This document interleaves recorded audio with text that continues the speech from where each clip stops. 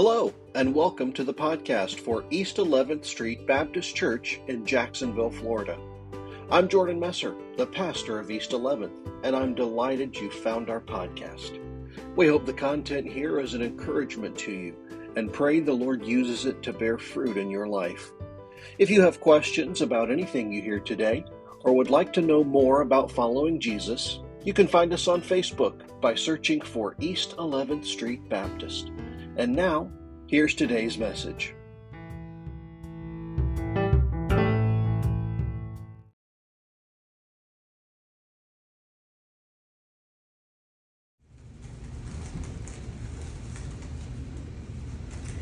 Amen. Well, what a time of worship we've already experienced together. I know my heart has been so encouraged just singing with you and reading God's Word together. I'm going to invite you to take your Bible and open it with me, returning to the Gospel of Mark in the New Testament. The Gospel of Mark. As we have been walking through this Gospel, walking with Jesus on the way to the cross, on our way to Easter Sunday. We are following the ministry of the Lord Jesus as he approaches his great passion, learning about his teaching, his ministry, and his mission of salvation to the world. We come this morning to Mark chapter 7. Mark chapter 7 in the New Testament. It's amazing how quickly things can change. Dramatically, without us even noticing. Some of us go throughout our lives and all of a sudden, hey, where'd that brand new big apartment building come from? Seemed like it came out of nowhere. Things change, especially in a city like Jacksonville. You can go down a road, you go down every day, and suddenly you'll see something new, something that wasn't there before. And it's not because it just came out of nowhere, but we just weren't really paying that much attention until all of a sudden there's a change in how we approach it. Well, here in Mark chapter 7, and our passage this morning, Lord willing, is going to take us all the way into chapter 8. We have something of a tectonic shift in God's kingdom. Something of a massive shift in the way people are to understand the mission of Christ. Yet it goes largely unnoticed by almost everyone. Here in this passage, Jesus blows open the doors of the kingdom. He expands the kingdom in ways that no one saw coming, in ways that they were not prepared for. And it was largely missed. And this passage will confront us with this question: what could we be missing in seeing Jesus' vision for his kingdom where we are? Is our vision expanded to see what Christ is doing in our lives? Are there roadblocks? Are there impediments to us seeing a vision for God's kingdom where we are? Let's look here. I want to read these opening verses. I'll not read all the way into chapter 8, but I do want you to get a sense of how this begins. In Mark chapter 7, look here beginning in verse 1. We're introduced to some familiar folks. The Pharisees and some of the scribes gathered around him when they had come from Jerusalem, and had seen that some of his disciples were eating their bread with impure hands, that is, unwashed.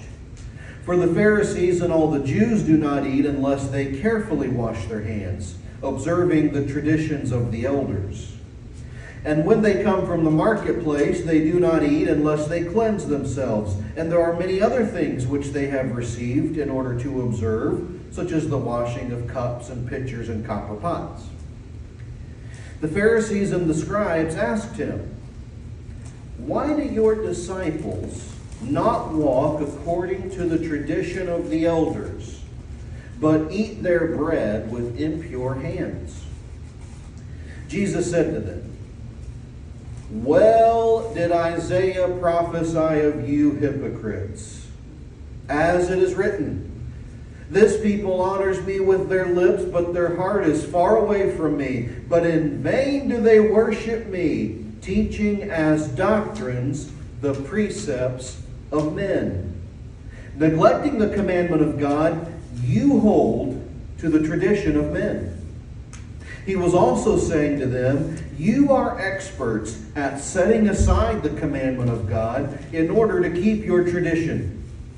For Moses said, honor your father and mother, and he who speaks evil of father or mother is to be put to death. But you say, if a man says to his father or mother, whatever I have that would help you is Corban, that is to say, it is given to God. You no longer permit him to do anything for his father or mother, invalidating the word of God by your tradition, which you have handed down. And you do many things such as that. After he called the crowd to him again, he began saying to them, listen to me, all of you, and understand. There is nothing outside the man which can defile him if it goes into him. But the things which proceed out of the man are what defile the man. If anyone has ears to hear, let him hear. When he had left the crowd and entered the house, his disciples questioned him about the parable. And he said to them, are you so lacking in understanding also? Do you not understand that whatever goes into the man from outside cannot defile him? Because it does not go into his heart, but into his stomach, and then it is eliminated. Thus he declared all foods clean. And he was saying, that which proceeds out of the man, that is what defiles the man. For from within, out of the heart of men, proceed the evil thoughts, fornications, thefts, murders, adulteries, deeds of coveting and wickedness, as well as deceit, sensuality, envy, slander, pride, and foolishness. All these evil things proceed from within and defile the man.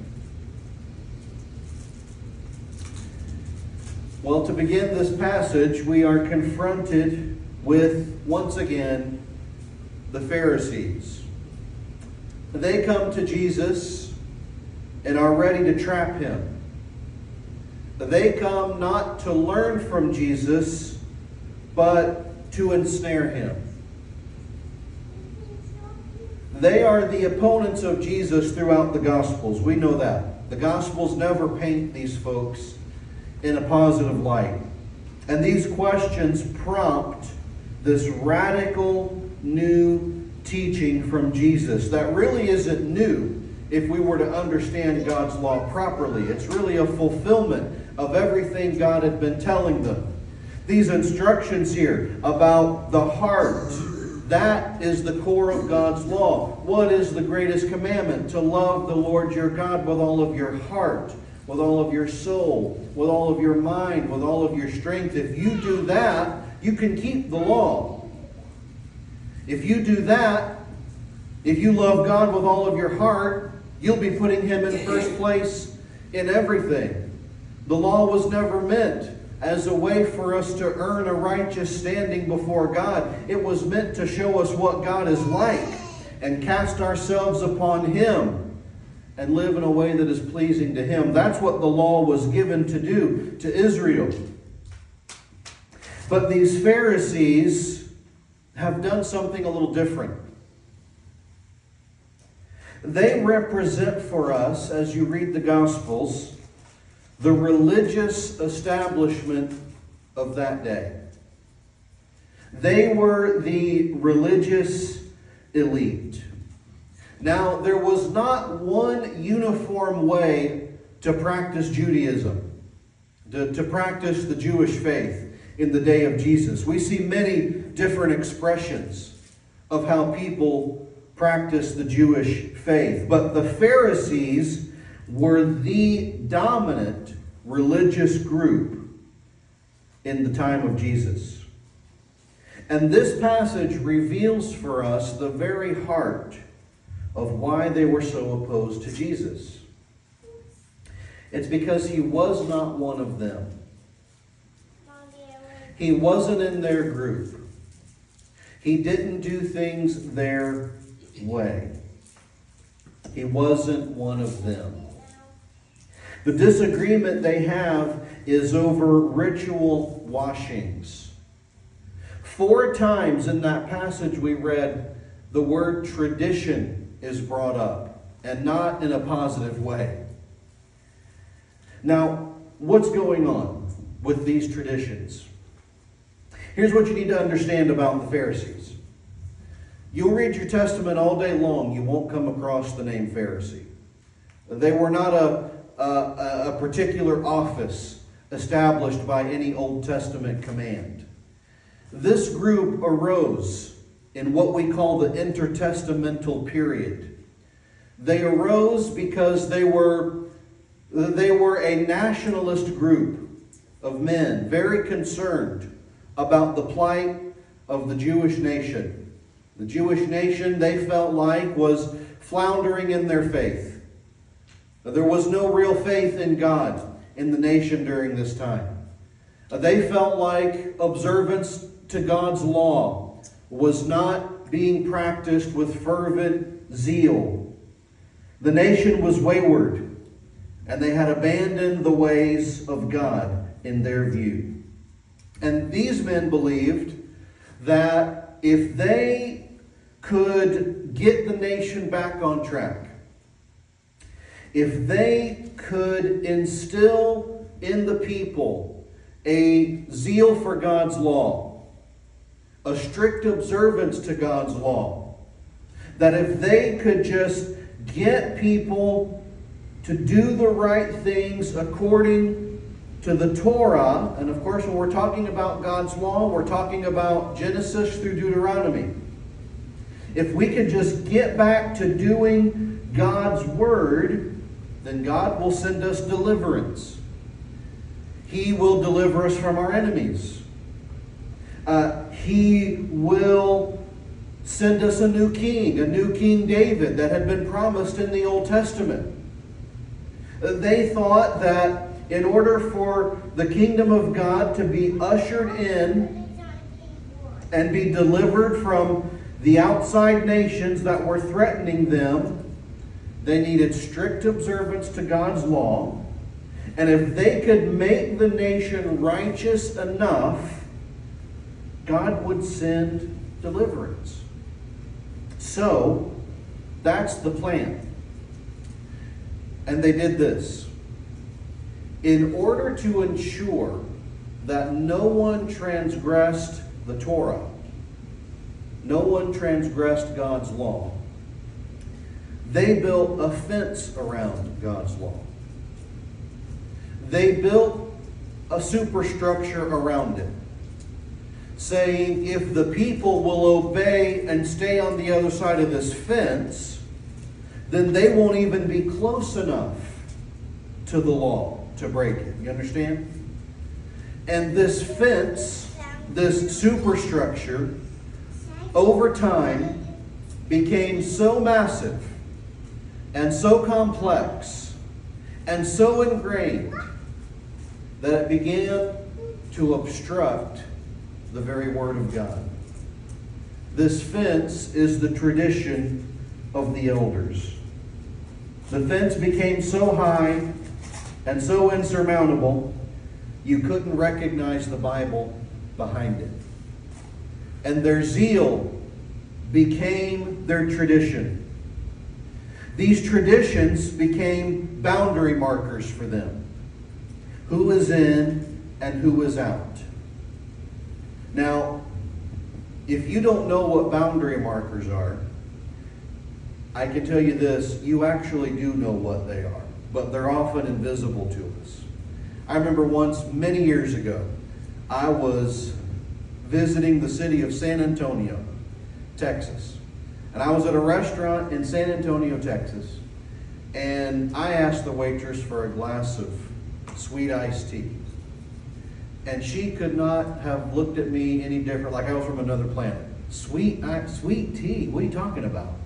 I was like, you don't serve sweet tea here? I mean, this is Texas. We're in the South, aren't we? I did not realize I had crossed an invisible boundary outside of the deep South into another place. And sweet tea was not a thing that they made. She said she could make me some tea, and then she could bring me that little artificial sweetener, that they bring you to the table. Well, I think all God's people know that's just not the same thing as sweet tea. I had crossed an invisible boundary marker. I remember another situation. This happened to me the other day. I was walking into a store, an establishment somewhere, and I could tell there was a lady behind me. So when I opened the door, I stepped to the side and I let her go on in. I could not have been more invisible to this woman. Not a thank you, not a have a good one, just waltzed herself right in and left me standing there. And I thought to myself, man, we are different people. That's just not how I was raised. I'm sure you can relate. These are boundary markers. It lets us know who's in and who's out, because we do things this way, you do things that way. We're different. This is my in-group, that's your in-group over there, and these are just the way we do things. Boundary markers let you know who is in and who is out, who is one of us and who is not. Well, Jesus doesn't meet their standards, so he's out. What they have done, Jesus says, though, is they've taken God's word and with their tradition, with their exclusionary boundary markers and their laws, they have invalidated the very purpose of God's word. He gives one example here of Corban. That word just means given to God or devoted to God. This practice of giving money or property or whatever it is, the illustration is that this person's parents are in need, but they use this tradition of Corban, of donating something to the temple or donating something to God, so they can keep the money for themselves without having to help their father or mother. So it's their way of getting around the command. They can say, sorry, Mom and Dad, I could sell this land or I could give you this money, but I've actually devoted it to God. All the while, it's still in their possession. It was a way to say the right thing. I'd like to honor you, but actually, I've given it to God. But that practice invalidated the purpose of the entire command, Jesus says. Do you see how immoral and twisted this is? Breaking God's law and giving it a religious veneer. Well did Isaiah prophesy of you, says Jesus. You say one thing with your mouth, and yet your heart is far from God. Here's the question each one of us need to ask. Is our religion keeping us from seeing God's kingdom? Now understand what I mean by religion. I don't mean faith in Christ. That's something different. I'm talking about your religion, your boundary markers, the things that each of us have in our lives that identify who we are in comparison to others. Everyone is religious. Every atheist you meet is religious. They have something in which they put their faith, and they have boundary markers that identify who they are and how they think society ought to be run. So I'm asking us Christians who claim that we believe the Bible, who claim that we know God, I'm asking us the same question. Is our religion keeping us from seeing God's kingdom? I hear a lot of wailing and gnashing of teeth from Christians all over the place today. There's a lot of religious talk about reclaiming America for God, or making us a Christian nation once again. There is even a far right-wing Christian nationalist movement in our country. And I see so many parallels between this movement and the Pharisees in this chapter that it scares me. Christian nationalism takes ideas that are good, things like democracy, liberty, the idea that America has been blessed by God. Those are true things and those are good things. But it then builds a superstructure around it that crumbles the very ideas themselves. Nationalist governments divide people by hard line boundary markers, and they always, throughout history, end up privileging one class of people over another. You've already heard politicians in our own country talk about having a national divorce. That's nationalism. They talk about preserving a way of life that has more to do with who we keep out than who we let in. I think this is nothing but rank Phariseeism that is trying, clawing to preserve what it has built, to preserve its power and its status and its own privileges. Here's what's scary. It's difficult for us to see through this because it sounds righteous, because part of it is appealing.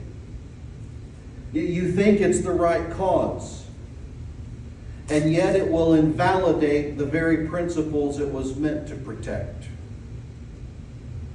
Even Jesus' disciples didn't get it right away. This lesson didn't sink in with them immediately. They had to ask Jesus for clarification. What's going on? And in verses 14 to 23, which we read, Jesus has to overturn the very principle that the Jewish people were using to exclude others from God's kingdom. They excluded Gentiles because that's just what they did. Gentiles were unclean. Anyone who's not a Jewish person is a Gentile. We understand that. Gentiles, they're different. They don't do things like we do them. They eat the wrong food. They're pagans. And the thought was this: we will never reform this nation for God if we don't get rid of the godless Gentiles. There are many places in Israel in the time of Jesus where Gentiles and Jewish people were living in the same cities. That was an abomination to the Pharisees. We've got to get these Gentiles out of here. That's part of the tradition of the elders that the Pharisees are talking about. Not only these ritual washings and things like that, but if we, the Jews, are God's special people, if we are His chosen nation, then all of you non-Jews are dirty, mangy dogs. That's the tradition of the elders. That's how we're going to usher in a righteous nation. So Jesus takes them on a field trip. He's not going to let His disciples buy into this. He's going to teach them what God's kingdom is supposed to look like. He begins this field trip in verse 24. Jesus got up and went away from there to the region of Tyre. He goes into Gentile regions. This city, Tyre and Sidon, is on the northern border of Israel. Now, it's just outside the border. It's Gentile territory. Okay? He takes them on a field trip. He goes, we're going to get out of here. I need to take you somewhere. And he goes into this Gentile territory. And many of us will be familiar with the story. He goes into a house. A woman comes to him who has a daughter who was possessed by a demon. Now look at verse 26. The woman was a Gentile of the Syrophoenician race, and she kept asking him to cast the demon out of her daughter. Now listen to what Jesus says. Remember what I just told you about the tradition of the elders. We're God's special people. You Gentiles are dogs. What does Jesus say? Let the children be satisfied first, for it is not good to take the children's bread and throw it to the dogs. Christians have been very concerned over this story, which is recorded here and over in the Gospel of Luke for us, because we look at Jesus' words and they sound very mean, don't they? He calls this woman a dog. He does it twice over in Luke's account of this story, and it sounds very un-Christ-like, doesn't it? He says, no, I'm not here to heal your daughter. I came to serve the Jewish people. You Gentiles are dogs. That's what he calls this woman. What's Jesus doing? He is responding to her according to the tradition of the elders, because he's trying to show his disciples the truth about God's kingdom. But I love this woman. She doesn't let that dissuade her. She says, yes, Lord, I am a dog. I know I have no claim on your goodness. I know I'm on the outside. But even the dogs under the table feed on the children's crumbs. And he said to her, because of this answer, in other words, because of your faith, the demon has gone from your daughter. And sure enough, the demon had left in verse 30. This Gentile woman, not even living in the land of Israel, no claim on God's promises, has more faith than Jesus' own disciples at this point. Lesson number 1. Verse 31, he went out from there and came through Sidon to the Sea of Galilee, to the region of the Decapolis. That word Decapolis means 10 cities. It's a region in where you've got Jews and Gentiles living together. Again, that's against the tradition of the elders. And here, he heals a man who is deaf and he can't speak because he's deaf. He has speaking challenges. Jesus heals this man. His tongue is open, and he began speaking plainly in verse 35. And in verse 36, he continues to proclaim the name of Jesus. This is a fulfillment of Isaiah 35. The deaf hear, the mute will speak and proclaim God's glory in Gentile country. And then, let your eye come here. Lesson number 3, beginning in chapter 8. In those days there was a large crowd and they had nothing to eat. Jesus called his disciples and said to them, I feel compassion for the people because they've remained with me 3 days and have nothing to eat. Does this sound familiar to you? His disciples end up saying in verse 4, we can't find enough bread for these people. Look what he says. We're in a desolate place. There's not enough bread here to satisfy these people. Didn't we just read this a couple of chapters ago? They're in a desolate place. There's this crowd of thousands of people. The disciples say, we don't have enough food. And yet here we go again. Verse 6, he directs the people to sit on the ground. He takes the loaves. He breaks them. He blesses them. They just begin serving. Verse 7, they have a few small fish. Verse 8, they all ate and were satisfied. And they picked up the baskets full of what was left over, of the broken pieces, 4,000. A miraculous feeding in a desolate place in Gentile country. If you look at verse 10, he entered the boat and came to another district, Dalmanutha. He has another run-in with the Pharisees in verses 11 to 13. They're seeking for a sign. Apparently they've not been paying attention. No sign is going to be given to these people with unbelieving hearts.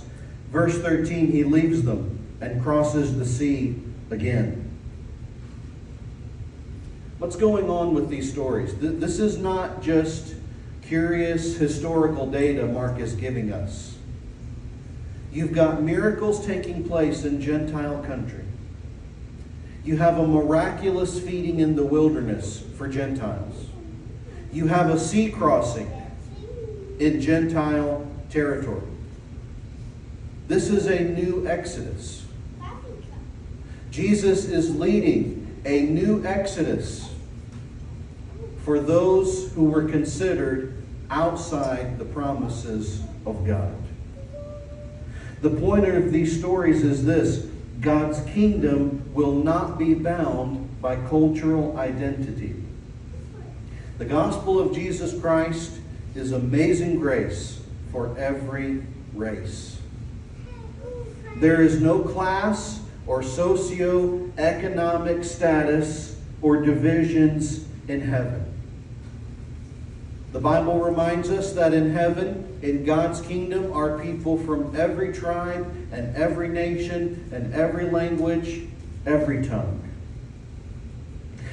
They come to the end of this over here in verse 17.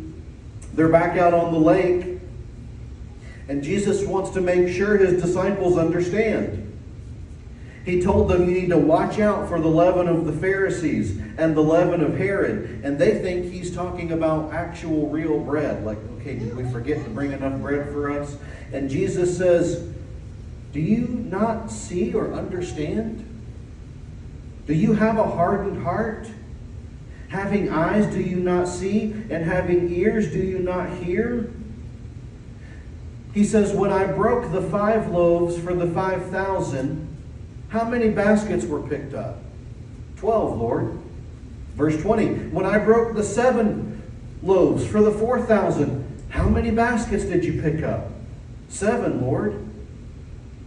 And he was saying to them, verse 21, do you not yet understand? God's kingdom is big enough for everyone. God has enough blessings for everyone. He has enough salvation for everyone. No one has to be left out of God's kingdom because of where they're from or who they are or what their background is. God's heaven is big enough for any who call upon the name of Jesus. But it takes a while for this to sink in. God love them. And God love us. It takes us a while to get it too. I know that because it's not until Acts chapter 10. Peter is staying at the house of Simon the tanner in the city of Joppa, and he gets the vision from heaven of all these unclean animals coming down on the sheep. And the Lord Jesus says, rise, Peter, kill and eat. And Peter says, no, Lord, no unclean food has ever entered my mouth. And he does this 3 times. 3 times the Lord has to tell him, I'm making all things clean. There's no such thing as clean and unclean food anymore. And Peter goes and he preaches at the house of Cornelius, and the Holy Spirit falls on the Gentiles. And it finally sinks in all the way over in Acts chapter 10 that, wow, God wants to reach everybody with the gospel. This isn't limited just to us. There's nothing special about us, because God wants to reach the whole world. And then some have wondered about this healing story that takes place in verses 22 to 26. There in chapter 8. They bring a blind man to Jesus, and Jesus touches him. And there in verse 23 at the end, he says, do you see anything? And verse 24, the man says, I see men, but I see them like trees walking around. He's got partial vision. Jesus again laid his hands on his eyes, looked intently at him, and he was restored and began to see everything clearly. What's that about? We need to understand this, that without the healing touch of Christ, our vision for his kingdom will remain stunted. We won't see people as they really are. And we'll miss what he wants to do in his kingdom. As Miss Sarah reminded us so passionately yesterday at our meeting, there are hurting people in this community. There are needy people in this community. People who weren't raised in church like you. People who weren't brought up like you. They're different. They're other. The question we have to ask ourselves is this: am I holding on to man-made traditions that are blinding me to the mission of God for my life and for this church? Am I holding on to man-made religious traditions that are causing me not to see the mission of God? Churches can have all kinds of boundary markers that keep others away, and we can be blind to them. We like a certain style of music. Maybe that needs to change so that we can reach other people. We like a certain decor. We like things to look a certain way, a certain color of the carpet. Whatever makes us feel at home. But maybe that's not welcoming to others. We ourselves individually have our own boundary markers that lets people know whether they're in or out. Do they vote a certain way? Do they dress a certain way? Do they have a cultural identity that we don't understand? And we can allow things like that to divide us. Now, you and I, we may not see how that could hinder someone from coming to Christ, but that's just it. We don't see. We have to ask Jesus to give us eyes to see and to give us the vision of His kingdom so that we can see. That's why I'm so excited about this season we're walking into as a church, approaching Easter, over 6 weeks, as we fast and pray, asking the Lord for vision so that we can see what He wants from this church in His kingdom. Would you pray with me? Our heads are bowed, our eyes are closed. Just going to lead you in a brief meditation. We'll not tarry long here. If you're here this morning and you need to follow Christ, you've been on the outside, but faith in Christ is what's needed to come in. To believe on Him, to receive forgiveness. Christ is not excluding anyone who calls upon His name. If that's you, even sitting right there this morning, you can be saved by confessing your sin, turning from your sin, and placing your trust in Christ. Others of us here this morning, we can feel those divisions in our heart. As our society becomes more and more divided, don't buy into it, folks. Because your identity is first a citizen of God's kingdom. We seek first the kingdom of God, and He'll take care of the rest. Would we as a church ask the Lord to show us where we might be hindered in our mission so that we can remove barriers and get a real vision for God's kingdom here at East 11th Street? Lord, we thank You for these truths. We thank You